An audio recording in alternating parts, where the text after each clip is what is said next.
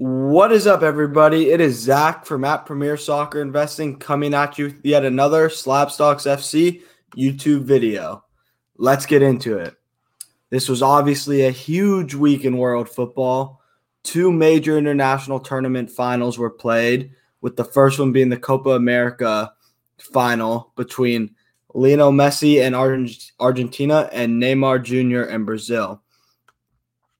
Argentina ended up coming out as 1-0 winners behind a brilliant goal from Angel Di Maria, giving Messi his first major international trophy with Argentina and solidifying what many see as what will be his seventh Ballon d'Or and his status as the greatest footballer of all time.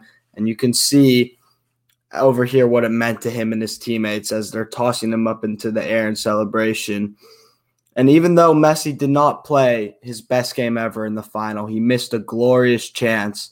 He finished the Copa America tournament as the top scorer, top assister, and best player with 4 goals and 5 assists, involved in 9 of Argentina's 12 goals throughout the tournament.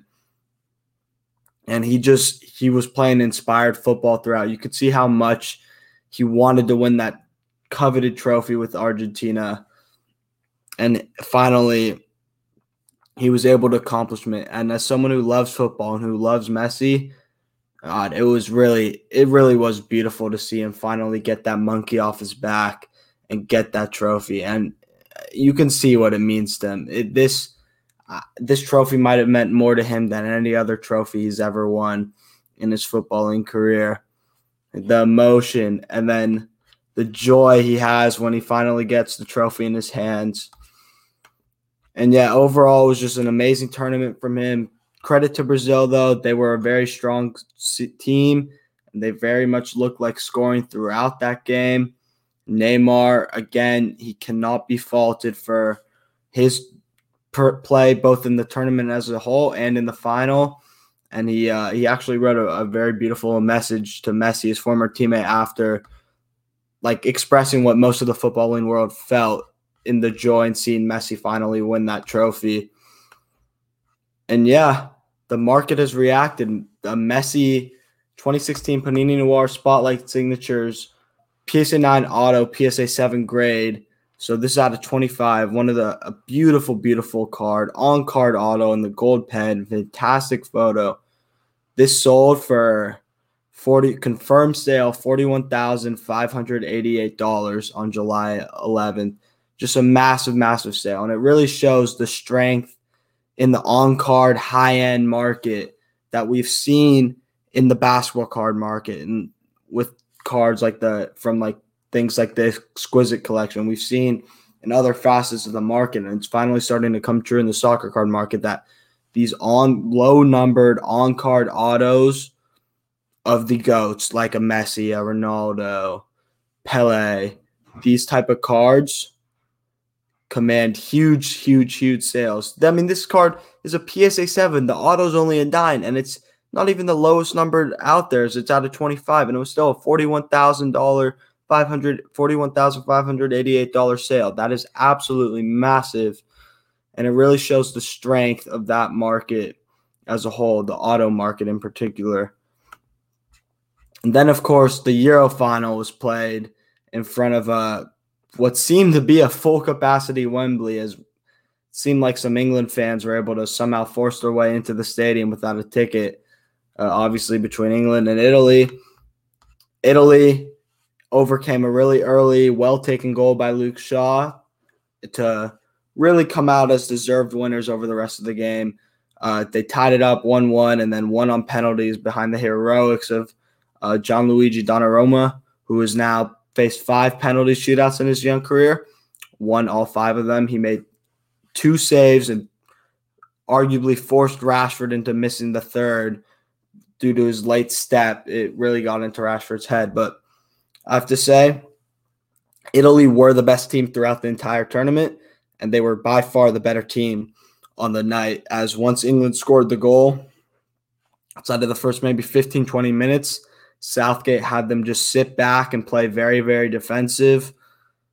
And you can't invite as much pressure as they did against a side as good as Italy, because they're going to score. Even though Italy's goal wasn't in open play, it came off a set piece from Bonucci being in the right place at the right time. You knew that goal always felt inevitable, and it really felt inevitable that Italy would win in regular time or extra time, and that it wouldn't even get to penalties. And England was arguably fortunate that it got that far. And it's just frustrating to see that, because England had a team that was set up to really be such a strong team attacking wise, and Southgate didn't set them up that way. And then when the game was getting away from them in the second half, you waited a long, long time to make changes, attacking changes. Like Grealish was brought on in extra time. Only one attacking sub made in regular time, Saka coming on. And this is still, though, to be fair, a very young England team. They have the World Cup next. Italy, too. Italy looks like they're going to be a force for a long time coming. Mancini did a fantastic job with the Azzurri, and they are well-deserved winners. And you can see what it means to them, the joy in their celebrations again. Jorginho, even though he missed a penalty, was spectacular through the whole tournament. Insigne was amazing. Bonucci and Chiellini were absolute warriors in defense. And then, of course, Donnarumma won player of the tournament for his in large part due to his penalty shootout heroics and just his overall task throughout. He looks like he's ready to take the mantle of the world's best goalkeeper in the years to come, as he's only 22 years old, even though he's been playing at the highest level since he was 17. He's going to PSG now to compete with Navas for that starting goalkeeper job. I expect him to win it, as Donnarumma's at the top of his game. And there was a bit of controversy, obviously, in who England had taken penalties.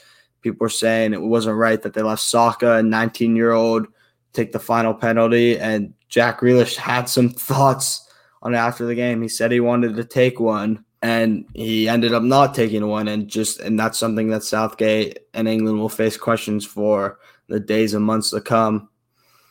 But some awful things did happen after the penalty shootout, as the three players who missed, Bukayo Saka, Marcus Rashford, and Jadon Sancho, who have all been absolutely brilliant players, top-class professionals, great representations of both England and just a beautiful game as a whole, were unfortunately subjected to some racial abuse afterwards. And Harry Kane summed it up best. They deserve the support and backing, not the vile racist abuse they've had since last night. If you abuse anyone on social media, you're not an England fan, and I'm going to add, you're not a football fan either, and you do not belong in the sport. And all three of these players are very young. They have very, very bright futures ahead of them. And it's a lot of pressure. Not many people can do what they do, and they're still top-class footballers, whether they make a penalty or miss it. And speaking of top-class footballers, another one who really took the continent and the world by storm was Pedri. Awesome throughout for Spain. 18 years old, won the Young Player of the Tournament award, played every minute for them. The Barcelona Academy product. He's looking like he's going to take that Iniesta Xavi mantle for both Spain and Barcelona in the next decade to come. He looks like a spectacular young talent. And he's one to watch going forward. Now I just want to get into a little bit of data. As always, from Slabstocks Pro, great free platform. If you're not on it, again, what are you doing? So Messi, his rookie base PSA 8, obviously you can see 13% jump as Argentina. This was before Argentina played the final. The data hasn't come in since the final was played, but just going into the final, he rose 13%. So I'm assuming another 20% or so increase in this card when the data comes out next week, and we'll circle back to it. But Messi going on that run and then winning the trophy, the market has reacted to that, as they've seen Messi really start to solidify himself as the greatest of all time, and cutting out less and less arguments against that, especially when he collects what his expected 7th Ballon d'Or later on in the year, which should lead to further rise in his card prices. Next player I want to talk about, Rashford. He had a rough tournament for England. He didn't play much. I think he's also you can argue he might be a little bit hurt, even though United will be better as a team for Sancho coming in. Rashford as an individual might be hurt because he won't be the main focal point of the forward line anymore. He'll share that spotlight with Sancho, with Fernandes, with Pogba, assuming they keep him, which is looking more and more likely that Pogba's going to stay with United. And this rough tournament has been reflected in his card prices. Is Ricky Silver, 2016 select Ricky Silver, PSA 10, has seen almost an 11% decline over the last month from a value of close to like $398 to $355. So, and I could see this dropping if he gets off to a slow start at the start of the season, which is very possible as he works into trying to play with his new teammate in Sancho, even though they've played together for England. And yeah, the next final player I want to talk about is Federico Chiesa. How good was this man during the Euros? Dominant for England with his, for Italy, with his pace, his power, his attacking runs, his finishing. And this has been shown in his card prices after winning the Euro, 17% jump basically overnight, $32 up for his 2018 rookie optic. Blue numbered out of 149. This is raw. Went from about $185 or so to $215 after winning the Euros. To be expected, the big games and the big performances and winning big trophies. If you're one of the key players for that team, your card prices are going to rise. That's what will happen, and that's what happened here with Chiesa.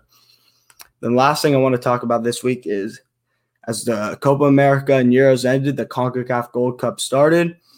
And you're not going to see too much hype from this tournament, especially from an American perspective, as this is definitely a B or even a C team for the U.S. men's national team, as all the top players who are in Europe are not with the team. They're back with their clubs for preseason, getting ready for the season and then for World Cup qualifying in the fall. But the U.S. did beat Haiti 1-0, and there are still some players to watch from this. The main one being for the U.S., Gianluca Busio, 18 years old, from Sporting Kansas City. Amazing, was the best player on the pitch against Haiti for both sides. He's been playing with Sporting Kansas City since he was 15 years old professionally, and he looks set on a move to somewhere in Serie A, most likely. Venezia has been most probably linked. Sassuolo has been named too. And yeah, he's one to watch as he tries to gain a spot in the A squad, the true U.S. men's national team squad that will play in World Cup qualifying and then hopefully in the World Cup down the road. And that's going to do it for this week's video. It's a bit shorter because I am on vacation at the moment. But yeah, as always, like, comment, subscribe to Slabstocks, follow all that, Slabstocks FC. Shoot me a DM if you want to talk footy, cards, anything, all that at Premier Soccer Investing. Thanks for watching and peace.